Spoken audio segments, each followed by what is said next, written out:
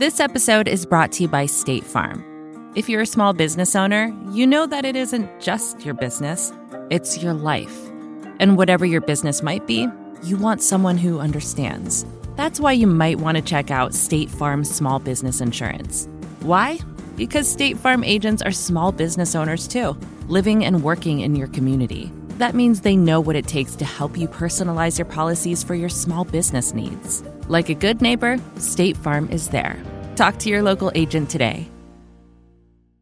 Hi, we're Visible. We're the wireless company with nothing to hide. Seriously. Hidden fees? We don't have them. Annual contracts? Not our thing. Great wireless on just one line? Now that's more like it. Get unlimited 5G data powered by Verizon for just $25 a month. Taxes and fees included. That's right, $25 a month, every month. Sorry, hidden fees. We're just not that into you. Sometimes the choice is just Visible. Switch today at Visible.com. Rate with service on the Visible plan. For additional terms and network management practices, see Visible.com. Hi, I'm Kara Swisher, editor-at-large of Recode. You may know me as someone who thinks Mozilla should start a cable channel about the latest updates to its browser and call it Firefox News, but in my spare time, I'm just a reporter, and you're listening to Recode, Decode, a podcast about power, change, and the people you need to know around tech and beyond. We're part of the Vox Media Podcast Network. Today in the red chair is Mark Surman, the executive director of the Mozilla Foundation. It's a nonprofit focused on advocacy, research, and the, quote, internet health movement, but it also owns the Mozilla Corporation, which makes the popular web browser Firefox. Mark, welcome to Recode Decode. Happy to be here. So, Mark, let's talk a little bit about the Mozilla Foundation, what it is, so people understand. It always confuses people. I've written what it was a million times in stories. I've written about the Mozilla browser versus the for-profit part of it. Explain how it's set up, the Mozilla Corporation is set up. Well, it's interesting. Anytime I give a talk, I sort of ask people to raise their hand. How many people have used Firefox? And Everybody knows it. And then how many people know Mozilla is a nonprofit? And you get 2 or 3 hands, depending on the audience. Mm-hmm. Really, we were set up well before I was there with the idea that we need a public option on the internet, that it shouldn't all just be commercial. Right. We believe things should be commercial, and we're kind of a hybrid company, nonprofit. And that was started out because, I guess actually for some very pragmatic reasons, in that there was a tiny band of people who wanted to take on Microsoft. Mm-hmm. They had this thing called open source, and they had the old Netscape code. Right. And they thought there was no way to win. If I gave you, $2 million, which is what they had to start this nonprofit in the beginning, and said, beat Facebook, that was what they were up against. Right. So they started. And Microsoft had the Explorer. Microsoft had Explorer. And this band of crazy. Netscape had gone public. Gone bust. Gone bust. Then it had First, gone bust. yes, but it had been the original browser. It was started by Mark Andreessen and others at Netscape. Exactly. And so here were these set of people. By then, Microsoft had gone from thinking the web was completely unimportant to having 98% market share in browsers. And nobody could do anything. And they were trying to fold the internet, the web, back into Windows. Right. And so there were these crazy people who said, well, we need an alternative. Because search was the primary. The browser on the laptop was the primary, or on the computer itself, on a mainframe essentially, was the way desktop. I forgot what it's called because I haven't used it in 100 years. But the browser on a larger screen that did not move around like a like a mobile device was how you did it. It's crazy to think we have to go back and describe it, but it's true. Yeah. But if you go back in time, we had a phone that was plugged into the wall. Imagine there was one company who controlled all the ways you could see the internet, and that was Microsoft. Right. And it was originally started off by Netscape, which was a very idea, and then Microsoft copied it egregiously, which is why it got into trouble. Originally, Andreessen started off as a public project in University of Illinois, and it wasn't a business. Nobody thought this was going to become a business. Now it's our whole economy. Right. And so the idea that we wanted choice was a set of people who, had been early internet pioneers. They didn't want Microsoft to just suck and vacuum the internet into their way of working, into Windows. So they came up with an alternative browser based on the old Netscape code. And they had no idea they could do that other than through volunteers and donations. And so they started out. Turns out people wanted it. And as people wanted it, it made money. And it made money off Google search and ads, as it still does today. Yeah. And so it grew from this 10-person nonprofit. Well, explain how it was paid. As Google search was the search in the corner of the browser. There's always a search thing, and Microsoft had its search. Well, there wasn't even always a search. What's interesting is that was one of Firefox's innovation. Is you had to install these janky search bars or whatever. So we embedded search for the first time. time. Right. Google was a baby.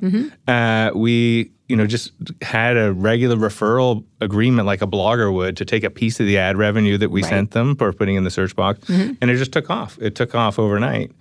And so we realized we had to be a serious business and not just this scrappy open source project. In order to pay for this, Yeah. right? And the development. And because the opportunity features. was there as well. We could pay because we weren't going to just do it through volunteerism. Right. So fast forward to today, we've got this history of a successful browser, although it's gotten beat up, and we can come back and talk about that. And we're at a different time in history, though, where a browser isn't, just like we talked about, the thing that shapes how does the world work. Right. I mean, why it mattered then? It shaped how the world worked. And we are in the business of making sure the internet works for people. So where we are today is both a browser that's regained its feet, but looking at how in, say, the era of AI, do we really give people power back into their hands like we did with Firefox 20 years ago? We're going to talk about how people compute or use the internet because it's changed, obviously, for mobile. And I don't know if a browser's a browser, even though people are using browsers. They don't think of it that way. They think of it as Google or an Amazon page or just the internet. Or an app or just the internet. But tell me about your background. Talk about how you got to doing this. So it's a kind of funny thing. You get it's a neat job. It's a job I love to be the head of this foundation that then owns this big tech company. And people often ask me, how did you get there? And the true and short version of the answer is punk rock and the peace movement. And that makes sense. With Mozilla, it makes sense. For Mozilla, I guess it makes sense. Well, it's amazing the number of people who kind of come from a punk rock background that you find in lots of different parts of this era of tech. Like sort of, absolutely. Not the younger people, not the old people, but a lot of punks. The whole Earth Catalog gang. Well, that's the hippie one, and then the punk one came later. Okay, all right. I think that's the different eras, and so it was. I had moved from this lovely. And then there's the Stanford Brigade, but we won't get into that. We're not going to talk about them yet. Yeah. I moved from this lovely little liberal college town. I'd already found politics. I was in grade 9, and my dad got ordained as a minister. And we get sent up to this pulp and paper mill town. So imagine it's like moving from some lovely college town into the movie Fargo. And I show up in my combat boots. I'm the only kid, and it's the height of the Reagan Cold War, nuclear arms race, all this stuff. So, and actually another key piece, in this little town, I lived in Canada, the local commercial television equivalent, affiliate equivalent of an NBC, was run by this penny ante guy who only would pay minimum wage for people to work there. Okay. So I had a job in TV. I started a peace group, and I was this punk rock kid at 17 in this little town. Team of one. A team of one. Well, there was a guy from the rail union who was the other part of my team. Cool. Okay. Yeah, and a much older guy. And so I got to, because I was at this TV station, pick what public service announcements we play. We could play the Red Cross, you could play the Mormons, whatever. If it was unsold commercial time, we got to just play what we wanted. So, of course, I make a PSA for my little peace group. And which, this town is not particularly popular to be a progressive activist. And I play it. It plays during the A-Team or MacGyver or whatever. I see it at home. My friends play it. And I come in one day to pull the tape out, as in pull all the tapes for the evening, and it's gone. And I go to the station manager. I'm like, where's the tape? I said, well, the station owner said we have a policy of no local public service announcements, which, of course, was just made up. Right. So very, very. So they're trying to shut you down. And then the he was told to. shutting you down. The man was shutting me down. And not letting you do the PSAs during the Mr. T part of the evening. Exactly. What happened to And so Mr. minor censorship by global censorship things, Still. White boy in Northern Ontario gets his peace tape destroyed. But it made clear that was all it on the. an 8-track? No, it was a big 3/4 inch. Okay, right, and just asking. And hoping. But it was that old broadcast tape of the time. And so, it did really just reinforce all the punk rock records I listened to were true. The man is going to shut us down. And I would say most of my career has been about that. Take back the power in a minute. Fight the power. Yeah. And so I say most of my career comes from that kind of spirit, right? Right. We need to make sure that there is a public people's option for communication. So, all right, so here you are. Why not follow into the internet? Yeah, so that's what you did. Yeah. So how did you get to Mozilla? I did internet stuff from probably 94. I ran a nonprofit internet provider that provide dial-up, provide email to activists and politicians on the left. For those and that kind young of stuff. people who don't know, you dialed it up. You dialed it up. You plugged it into your phone and went, exactly. And, at the time, you charged $6 an hour to be sitting on the internet. Right. It was like, we used to call it CompuServe for communists. That was our kind of internet provider that we ran. CompuServe was a service, popular service like Prodigy. Back in, like Prodigy, that's an analogy I that always people used to will say get. CompuServe was everything. Like Instagram. I think Prodigy was everything Sears knew about the internet and IBM knew about retail. Yeah, it was a sad era. Owners. Yeah. So I did that. I did open source projects like helping people, like building early content management systems to help activists do websites and publish stuff. Just always something on the kind of tech and social change side of things. And then one day, somebody kind of passed me off a blog post from Mitchell that said they'd been looking for a while for an executive director of the foundation. And of course, these are my heroes, right? I mean, I'd watched Mozilla from the early days since 2008. So I'd watched them for 5 years rise, and I was one of the kind of army, one of the fans. Right. And so I did this thing where if you want to reach somebody busy, find their personal email and write to them on Sunday. And I spent a week before that Sunday perfectly composing an introduction about why I was the right person to.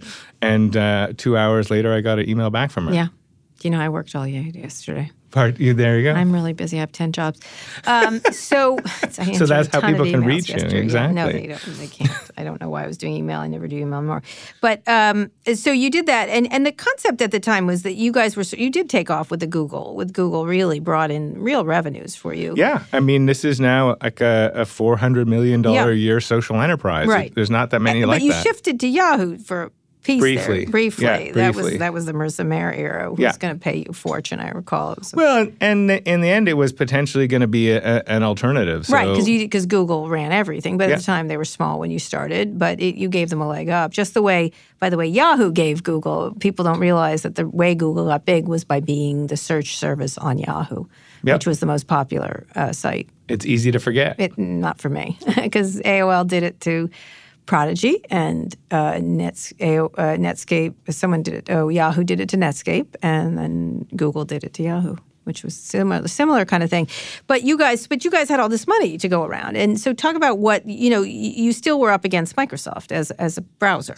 Well, everything was about the browsers. The order of operations are important, right? Because that's a 15-year history. So it wasn't like all of a sudden we had all this money and then we went after Microsoft. In fact, it's the other way around. You had a little bit of money. We had no money as a nonprofit. So what happened was, Netscape is basically declined to nothing. Nobody's using it anymore. AOL had bought it. They're just going to kill it. Right. And somebody, I don't know actually really who did this, a rumor was maybe Mitch Kapoor, went and negotiated that the IP and $2 million would go from AOL as a kind of a parting thing. That was negotiated at one of our All Things D conferences. Yeah. See, you know about this. I do know that because I know where it was done. Yeah. And it was indeed that. That's exactly. And so, Ted Leonsis was involved. A nonprofit with $2 million to take on Microsoft. There wasn't any idea that there would be Google revenue. Or like the search bar maybe was in there. But I mean, Google's early, right? Nobody thinks this is going to be a big business. It's impossible to imagine that now. So really the first 2 years, it really runs as a nonprofit for no money. And a bunch of internal drama and kind of changing the product. And Firefox emerges, and there's that big New York Times ad, which for people who don't remember or who are too young, took over a 2-page New York Times ad that people donated for. And the copy of the ad, the logo was made up with the names of all the people who donated. It was a big participatory nonprofit project. And what happened was the search bar was there. And we just put in, I think, the affiliate code because Google wanted traffic from anyone, right? Bloggers could make money providing search to Google. And it just took off so fast that Google came back and said, we got to negotiate a different deal. Right. So the chink in Microsoft's armor came before the money. And then the money has been the thing that has allowed us to stay in the game. And, almost all of it goes to just keeping Firefox competitive. So then Microsoft, of course, got in trouble over what it had done to Netscape. Well, that was all around the same time. And so I think that helped, right? It did help because they couldn't be quite as aggressive at killing you. Yeah, and people who don't remember is basically the U.S. government took them to court for antitrust. Sounds familiar. Right. And that created a little chink in the armor. Although not as successful as people think it was in the end. Well, it's an interesting question. It slowed them down considerably from what they were doing. But could Firefox have been successful had that not happened? I mean, this is kind of a chicken. No, they would have killed you. Right? Yeah. And that would you wouldn't mean have known. the internet would have been sucked into Windows, right? We wouldn't have had JavaScript. We wouldn't have had Ajax. Like all this, you wouldn't have had Facebook. You wouldn't have had YouTube. I mean, all this stuff was because we moved out of Microsoft trying to take all of the technology of the internet, and which was a public standard, and suck it back into Windows with ActiveX and all that crap. It was the dashboard of the internet. Your browser was the dashboard to the internet at the time. So if they'd killed us, who knows when an alternative would have emerged. Right. And they're still a dominant player. But we'll talk about that when we get back. We're here with Mark Surman. He's the executive director of the Mozilla Foundation. For those who don't know what it does, it's a nonprofit focused on a lot of things, but it's also makes the popular web browser Firefox and other products. We're going to take a quick break now. We'll be back after this. This episode is brought to you by State Farm. You've heard it before. Like a good neighbor, State Farm is there. But it's more than just a tagline. Because State Farm agents are small business owners themselves who live and work in your community. And if you're in the market for small business insurance, who better to work with than an agent who understands what it takes? State Farm agents can help you create a personalized insurance plan that fits your small business needs and budget. Talk to your local State Farm agent today about small business insurance. Like a good neighbor, State Farm is there. Hi, we're Visible. We're the wireless company with nothing to hide. Seriously. Hidden fees? We don't have them. Annual contracts? Not our thing. Great wireless on just one line? Now that's more like it. Get unlimited 5G data powered by Verizon for just $25 a month. Taxes and fees included. That's right, $25 a month, every month. Sorry, hidden fees. We're just not that into you. Sometimes the choice is just Visible. Switch today at Visible.com. Rate with service on the Visible plan. For additional terms and network management practices, see Visible.com. We're here with Mark Surman. He is the executive director of the Mozilla Foundation. We're talking a little about early browser history. We're sorry to walk you through it, but it's really important to remember it. It was a lot, and there was a lot of I wrote so much about it. I don't remember a thing. I wrote about it, but I wrote about all of it when I was at the Washington Post and then later the Wall Street Journal. Talk a little bit about what happened then. So you were their competitor. You were it. Well, I think it's Google interesting. Put it Chrome. And it's interesting to talk about early browser history. So maybe I'll talk about that. We can come back to this. I read your New Year's 5 predictions. Oh, you like that? And, well, it's the kind of stuff I like to say, but there's not a lot of other people who say optimistically the next decade's going to get better. I just was feeling good.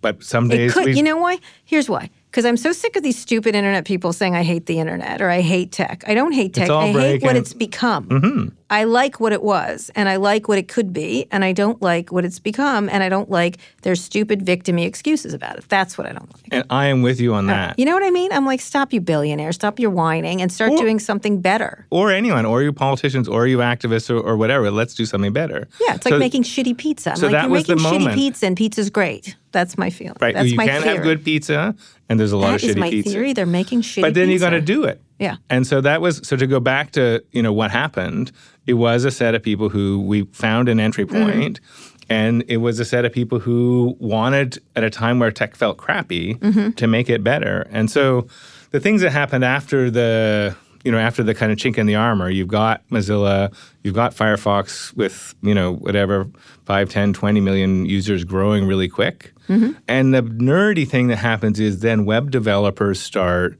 developing for the web again instead of developing for Internet Explorer. Like, remember you used to get all these pop-ups that this site only works with Internet Explorer. Right.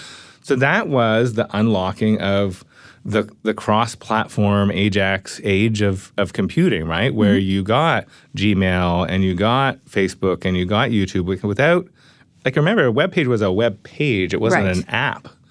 So that ushers in really the era of cloud apps that we have kind of taken for granted between, whenever that is, 2003, 2004, and the smartphone. Mm-hmm. And so that's a pretty significant transformation in terms of anybody being able to set up any business really, really quickly. I mean, most of the people we think of as the giants now start then, right? Like start in the early 2000s.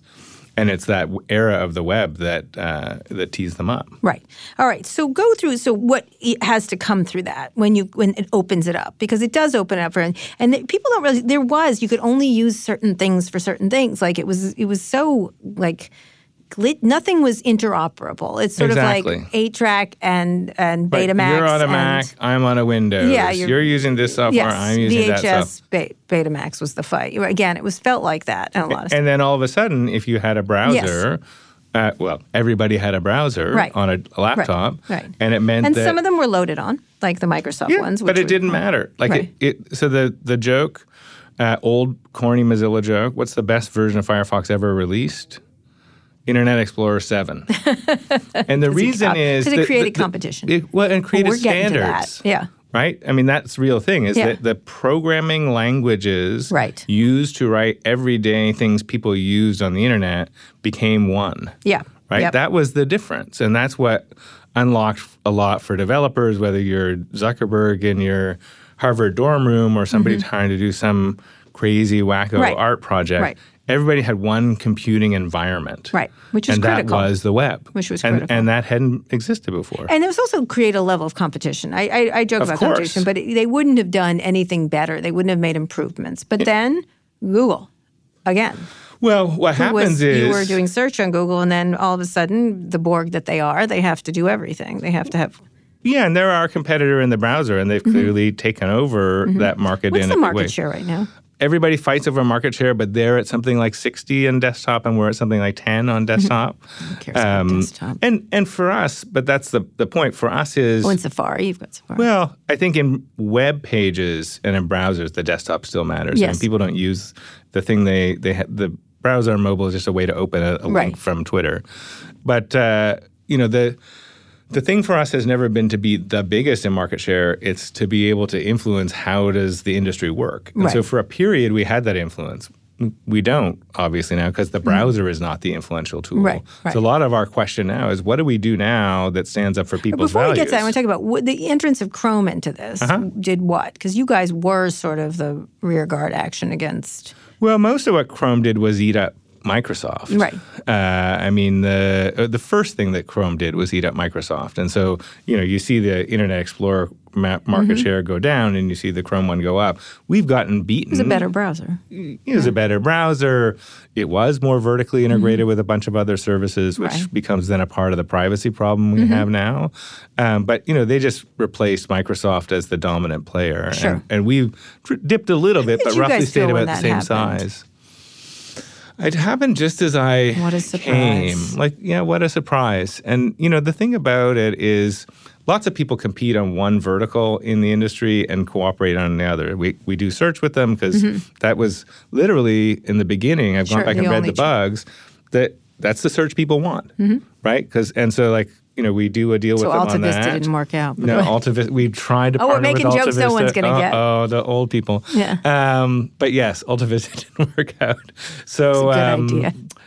In any case, here they come. I think it was later, as they really have been a very aggressive competitor, where you question, how are they using their vertical integration, or are they using their vertical integration in nasty ways? And, it's pretty clear they are subtle, but... What? What? They're only being sued by Sonos. Who else? Well, exactly. I mean, it's exactly that thing. How do you... Yelp is always yelping about them. How do you collaborate with something that big and aggressive? Well, they need to That's grow. What the Sonos That's thing what is. I keep saying. I'm thinking about doing home saying, look, this is what they have to do. They have to go into healthcare. They have to go into automotive. They have to grow.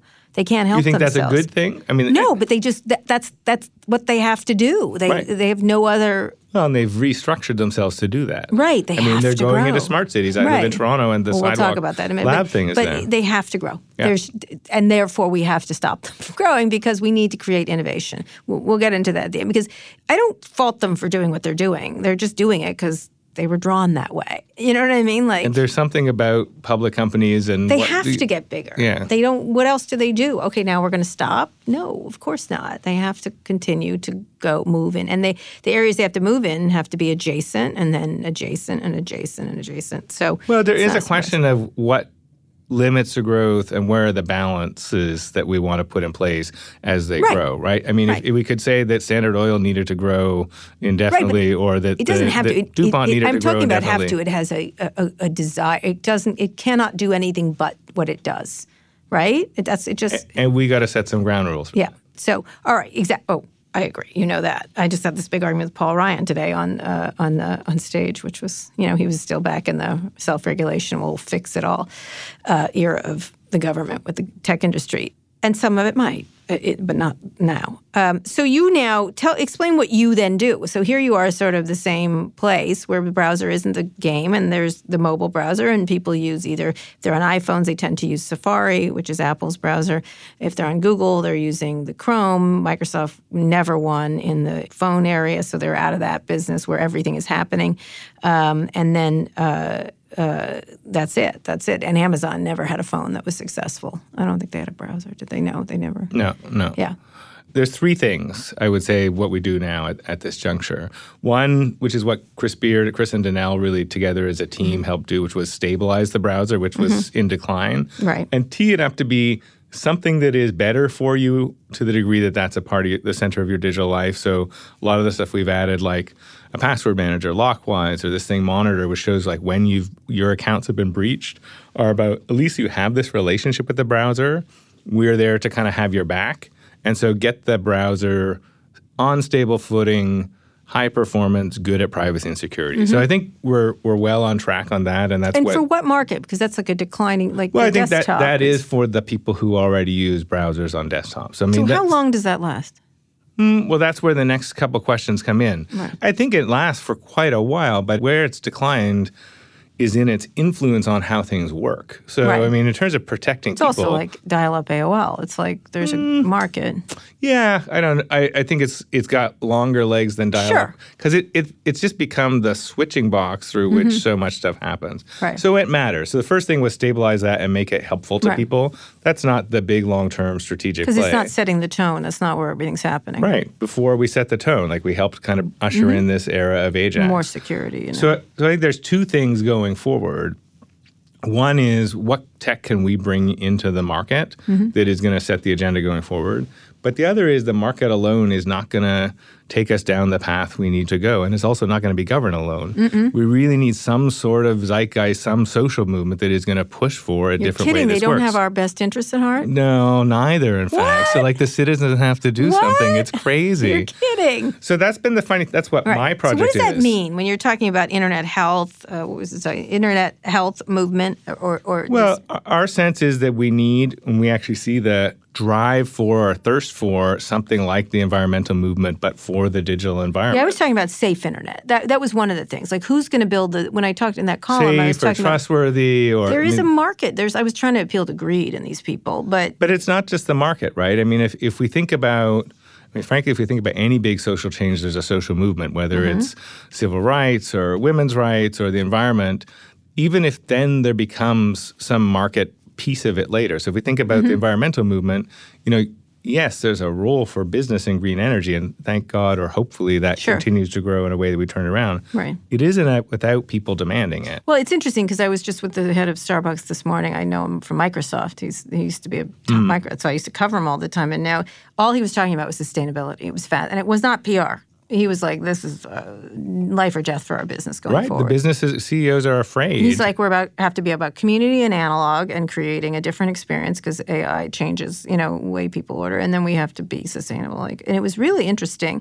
And this guy was not someone like this, and I was trying to figure out if it was just PR speak, but it wasn't. He's right. It was, but it was moved by the activism around straws and things like that. And so, without something like that, to get past the manipulation piece, to get past the total kind of ownership of all of our data selves, there has to be some piece of activism. So my job in the last few years... So what does your activism entail? Yeah, my job in the last few years has been to start figuring that out. So, the kinds of things range from getting into consumer reviews for tech stuff that actually look at some of the values-based questions. So we put out this annual holiday buyer's guide now that rates things on security standards.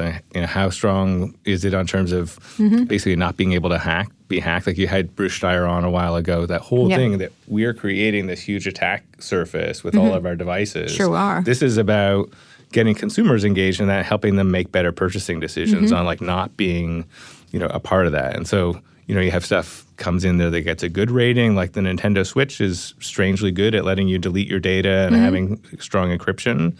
to the Ring doorbell, which is like horrible, where, not only has Amazon got a crappy history with passwords and data storage, but they're actually willing to let the police participate in using your doorbell as urban surveillance. Yeah. So we're giving consumers a way to look at that stuff. That was a good idea. Vote on that stuff. The original guys were great. Right? And so it doesn't sound like activism, but it is actually starting just to get people. Right. People feel like they're not being listened to by tech companies, and they can't even understand who's duping them and who's not duping them. Right.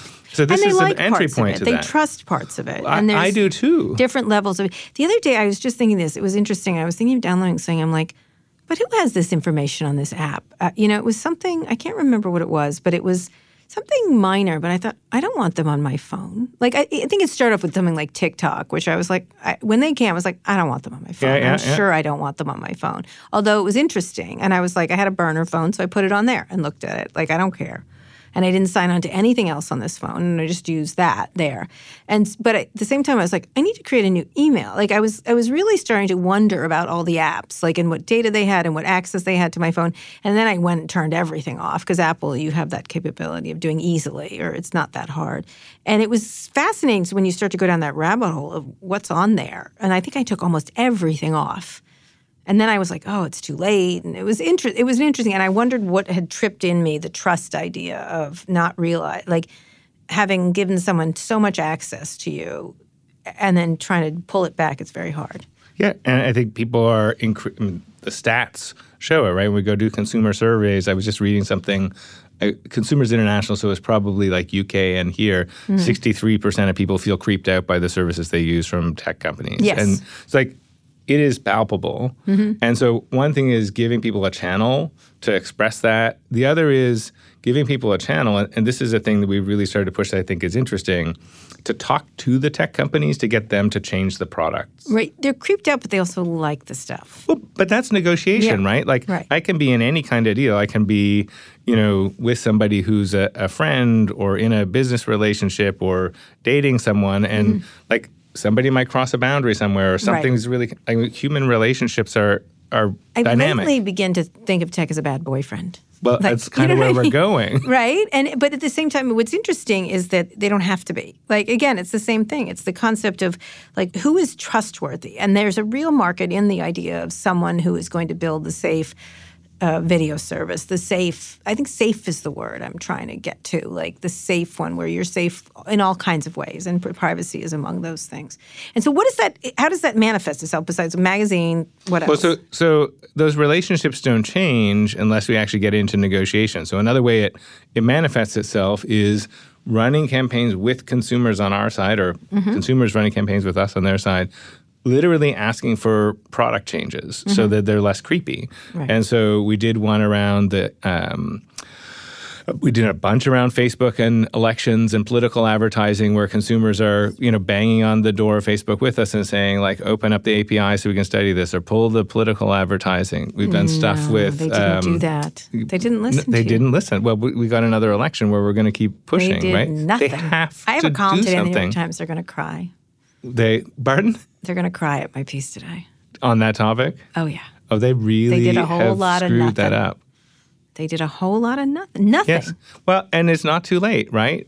Take away the micro-targeting, take away the political advertising. They're not doing we that. need to tell them. I mean, it was interesting because Google activism sort of went and did a little more sophisticated changes, the micro-targeting and no lying, but we're going to sell political ads. You didn't have to go all the the way, but they did stuff. Yeah. Right? And Twitter was making $12 from it, and they're like, screw this. And we got to deal with Trump as it is. We already deal with him non-paid speech, and we're going to have to live with that the rest of our lives, as our stain on our future generations. But it was interesting that Facebook decided to do that. So part of the activism piece is getting citizens involved in that, right? Right now we've got journalists who are pushing on Facebook, but nobody is organizing people to take their frustration and point it at the companies. I don't mean to be cynical, but what happens? I mean, if you think about something like Nike and the fair kind of wages stuff, right? Nike, yes, a little bit. And one of the things that's similar in something like that, And South Africa and boycotts. And I mean, there are examples of this. We don't think about consumer activism enough anymore. Right. South Africa, it finally worked, and it wasn't working. And gay rights. Yeah. And, consumer activism is something that there's a deep history of. But the last 10, 15 years, we haven't used it. But where consumer activism is really useful is where regulation is either going to be too slow or doesn't work because of jurisdictions. Like, how do you regulate all the labor laws of all the places that Nike has factories? Pain in the ass. Instead, you get consumers who Nike cares about to push on them. So, where do we have a problem with tech? Where do you regulate it? How fast is a regulation going to come? Well, when we get back, we're going to talk about that. We're here with Mark Surman, the executive director of the Mozilla Foundation. We're talking about all kinds of issues, including where tech is going in the regulation game. Last week, Kanye West accused one of the biggest Twitch streamers of being an industry plant. It's an idea that comes up so often on platforms like TikTok and elsewhere. You see people who have blown up seemingly overnight, and the question is, who's behind them, right? That's what everyone wants to know. Tipping the scales and pulling the lever to make them seemingly the next it thing on the internet. This week on Power User, is it even possible to create an industry plant on the internet? And if so, how? Eurovision is here. This year's contest gets underway this week in Malmö, Sweden, but this year's contest comes with a dose of controversy. I'll give you one guess as to what people are mad about. Yes, correct. It's that. Organisers of the Eurovision Song Contest say they are assessing whether Israel's entry breaks the rules on political neutrality. I think it's a shame. I think there's no way that Israel should be able to participate in Eurovision. Pro-Palestinian protesters are taking to the Swedish streets. More than 1,000 Swedish artists, including Robin, have called for an Israel ban. Some European politicians are joining them. Charlie Harding from Switched On Pop joins us this week on Today Explained to help us figure out if Europe can sing its way out of this situation.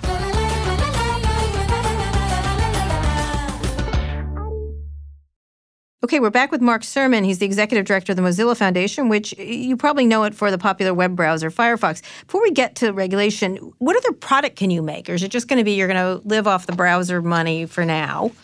And then that's really the exciting thing being about like a rich person who doesn't make anything anymore, whose family is a steel fortune, whatever, That is not us. Okay. So partly because the browser won't last forever. Right. It'll go for.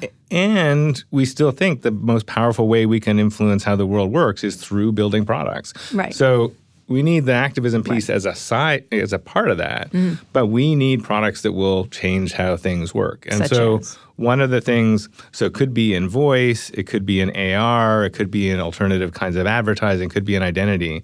One of the things that's been really exciting, people have been sort of in my New Year's conversations in the last week, it was like, how are you doing? How's your New Year? I'm like, so excited. And it's really just been nice for Mitchell to step back in as CEO. Mitchell explain. Mitchell's our founder, Mitchell Baker, and she has been the chair of both of our boards for the last 15 years. Which is Mozilla Corporation. Which is both Mozilla Corporation and Mozilla Foundation. And Mozilla Foundation owns Mozilla Corporation. Exactly. Right. And so day to day, we kind of operate as one. We're trying to make the same change in the world. And so the previous CEO, who did a great job stabilizing Firefox, stepped out at the end of the year, Chris Beard. Oh, right. And Mitchell has stepped in as the interim, and we're looking for a new CEO, but she is going to just do stuff. I mean, her energy as the founder who's like, the internet and the things I've stood for need some real attention. She's just got a fire in her belly right now. And so it is about finding those other product categories, a big part of our resources in the next couple of years. You've tried some things that didn't work. What was the one? I can't remember. Firefox OS. Firefox, what was it called? There was a smartphone, so we tried a smartphone. Yeah. And it was the right thing to try. The days of my lives, I forgot about that. Yeah, I know. Well, what was it called? Firefox OS. Oh, yeah. And, like Microsoft, like BlackBerry, like Nokia, we weren't the only ones who couldn't pull it off. Yeah. And you didn't spend as much money as, say, Amazon or Facebook. Well, remember the Facebook home phone? I have one. They did okay with Android. I got me one. I'm keeping it from my children's college. I got the secret Firefox OS phone stash for the museum. Wow. But in any case, we did try. I may have one of those. And it took us 5 years to try and decide to stop trying. What else? You made something else. That's the big thing. We've tried stuff in identity. We had we still have an email client, but email. Yeah, Thunderbird. No, it's still there. It's still got 20 million people using it, Kara. It's amazing. I should use it. I'm on Apple. I'm fine with it. You'll be fine, but Thunderbird is great. Yeah, I don't use any Google stuff. But the key piece is we have that standard innovator's dilemma, right? The browser is a stable, good source of revenues. How do you find the next thing? So Mitchell's fire in her belly is to find the next thing. It's early days. They're in the things that we're talking about. There's the list I kind of gave you. The things that are most concrete are mixed reality stuff, and so more privacy friendly. Right. There is a Firefox reality browser. Do a video service that's not. We could do so let me actually turn the tables. Right, if we could build anything and make it like successful in the market. Make a health tracker that doesn't use your privacy. Mm-hmm. Do you know what I mean? Do you think there's a market of health trackers anymore? No, I don't, but it'll be waste of your money. But I'm just saying, there's, like, you can go to almost anything, almost, like, the voice. I have turned off every one of these, even the Apple one. Like, I won't. The voice assistant stuff. Yes, the Seer, I've got them all. They're all lined up. So that is one of the areas we're working is voice assistants. We have this thing called deep speech and a thing called common voice, and it's open source security. It's very difficult and it costs lots of money to develop that stuff. But if you had something like that and you knew that it was really not going to leave the device, would you leave it turned on? Maybe, if I understood. The one I trust most is Apple, as always, and even then, my son pointed out something. They were doing significant locations. They weren't doing it, and it was encrypted. I still didn't like it. Like, I didn't agree to it. When I read it, I was like, okay, I see what they're doing, but gosh, it's creepy. It was creepy once I saw it, and I've never felt creepy about Apple. And so that's the thing is to try a lot of experiments this year and next year. Yeah. We have a new head of voice thing. I think voice, because I really, like, my son has walked around our house and turned off the Nest. Yeah. He's turned off he's trying to pull it off the wall. That one I haven't pulled off, but I'm gonna not have it. I'm not going to have any internet-enabled thermostat device, even though it's very convenient to do from my phone. I use it a lot, which is interesting. I think any kind of listening, whether it's the Echo, whether it's what's the Google one called? I don't know, Home? What is it? Google Home, yeah. Home. Facebook Portal, are you kidding me? Someone gave it to me as a joke, and I think I buried it because I was like, I know it'll turn on. You just give it to your worst enemy. No, I was like, I must bury this. Give it to your enemies. Put it in a lead thing. I just was like, there's no way I'm turning this friggin' thing on. And then I saw J-Lo and Kim Kardashian. I wrote Kim Kardashian. I know her a little bit. I was like, do not put that on, Kim She was Kardashian. Advertising the Facebook portal? Yeah, they were. I was like, all right, you two. I hope you were paid a lot. But so I think there's stuff there that we'll explore. I'll tell you what it sounds like science fiction, not because it's going to be science fiction to the public, but to nerds. A thing I am really interested in is what you start to see showing up nerdily in some of these regulatory things like the Access Act as separating out the data storage from the data exploitation. Yes. So that Facebook wouldn't have my data, Google wouldn't have my data, Mozilla would, or I would, or I would trust the consumers union to have it. You're going to get the data from them from their cold, dead hands. Yeah, or an act of Congress. Well, they're not going to even understand that. Like, I think what's interesting. It's already in that one of the proposed legislation. It is, but one of the things I always try when I give speeches, and it does resonate a lot. I'm like, do you get your email? Do you get like your map? Oh, isn't that great? Don't you get dating? I said, you're a cheap date. Every single one of you is a cheap date. You get these shitty apps, pretty much. Like, they're fine. And they get all your data, and they are billionaires. Exactly. I was like, do you think that's a good trade? So let's turn the tables of that and kind of collectivize our personal data ownership and sell it back to them. Or should you be able to? Can you sell your liver? You can't sell your liver. Well, it's an interesting question. But you certainly... You can sell your attention. Can you sell your attention? Right. And if we had some set of trustees, some set of intermediaries on our side of the table... I mean, even to think about turning that to kind of becoming personal AIs. We have so many automated decisions coming at us, so many AIs coming at us, and we have to make these like manual human speed decisions about how that works. Right. that's another area to kind of very science fiction look at. What's the AI on our side of the table? Right. Well, there's been efforts at that, OpenAI and stuff like that. Well, OpenAI is not about that. It's not about the adversarial personal AI. Yes, that's actually about not letting Google and Facebook run the whole table. The whole big monopoly, exactly. Right, on that, which I think is a good idea. I agree. Which is a good idea. So last thing I want to talk about, because we only have a few more minutes, is the concept of then you're thinking about all these cool ideas, and it's a pleasure to talk to you about it, because one of the things that I'm really thinking about is where does innovation come from? And, one of my arguments is when you have these giant companies, as much as this is what they do, they grow, you're not going to get innovation. They can't innovate. They can steal, or they can buy, or they can borrow. And they can block. They can block, but they have a hard time innovating. Every now and then, look, AirPods are cool. I love them. They're innovative. I haven't seen anything like it, and it was their idea, and I see it fresh. You see some very innovative ideas from Snapchat or in the social media space. You don't see anything in search practically. And so why would you? Why would you invest in doing that? So how do you get to innovation when you have these big companies? Is the only way regulation?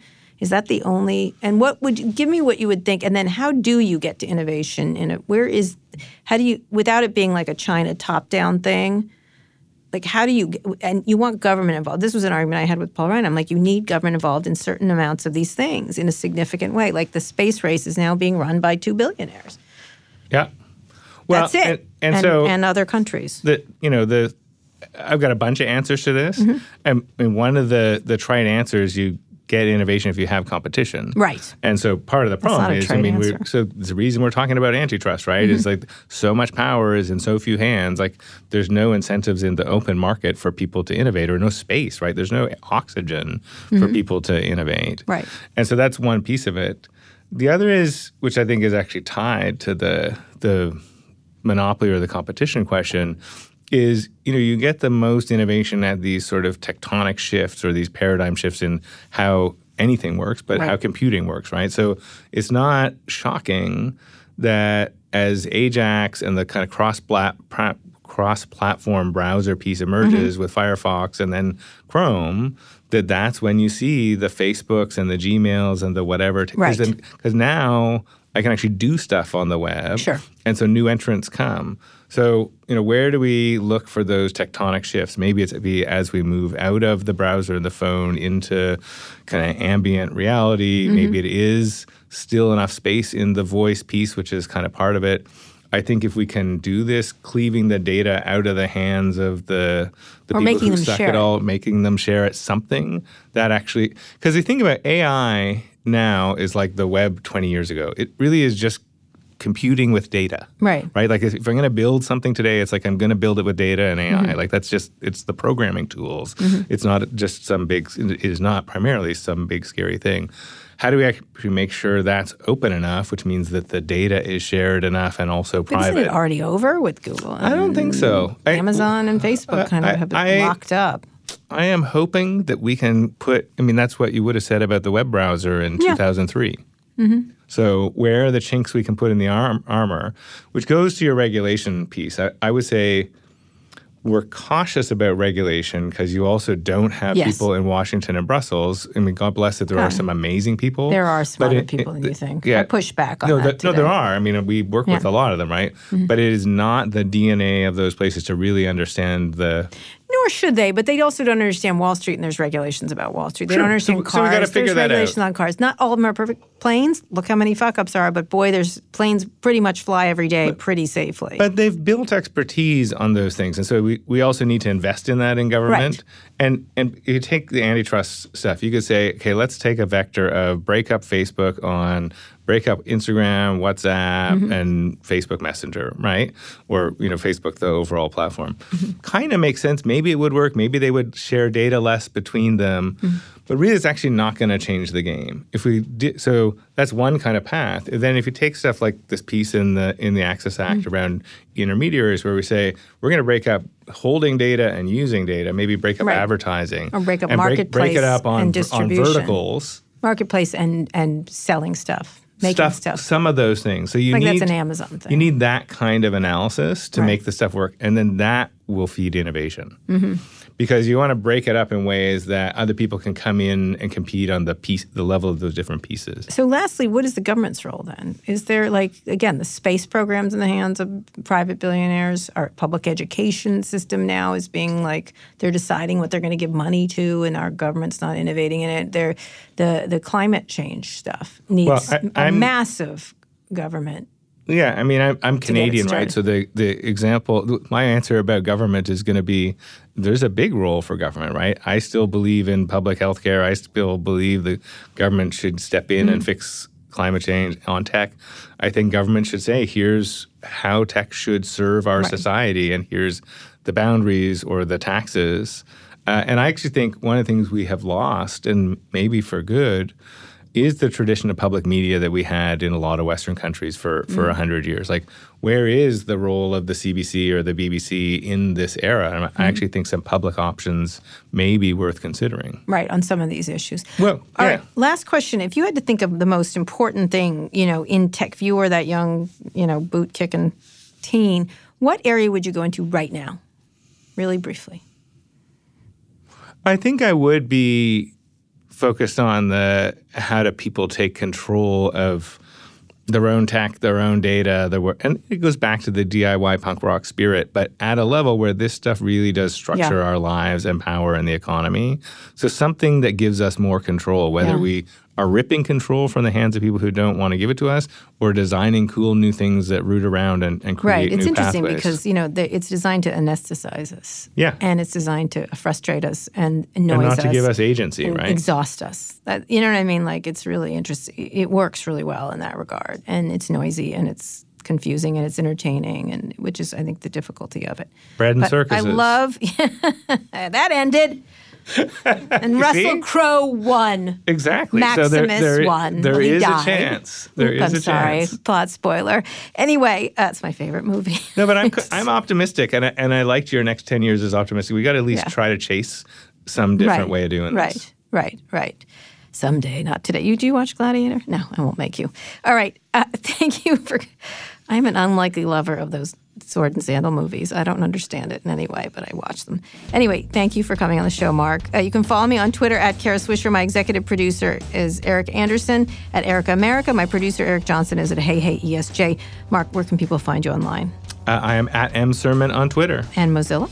At Mozilla on Twitter. All right. And you should use the Firefox browser. I have it on my computer also. It is awesome. And use Firefox Focus on your phone. It will keep you safe. What is Firefox Focus? It keeps you safe on your phone. What does that mean? It throws everything away the minute you look for something. Oh. It's like I know of this. Yeah, it's like Snapchat for web browsing, or like the way Snapchat used to be. What away? Any record of you having looked for anything. It's lightweight. It's cool. I use it for everything. Okay. Firefox Focus. I'm sorry I don't know about that. I apologize. If you like this episode, we really appreciate it if you shared it with a friend. Thank you, Mark. You're delightful. And make sure to check out our other podcasts, Pivot, Reset, Recode Media, and Land of the Giants. Just search for them on your podcasting app of choice or tap a link in the show notes. Thanks also to our editor, Joel Rabe. Thanks for listening to this episode of Recode Decode, this particularly nerdy episode of Recode Decode and historical. I'll be back here on Monday. Tune in then.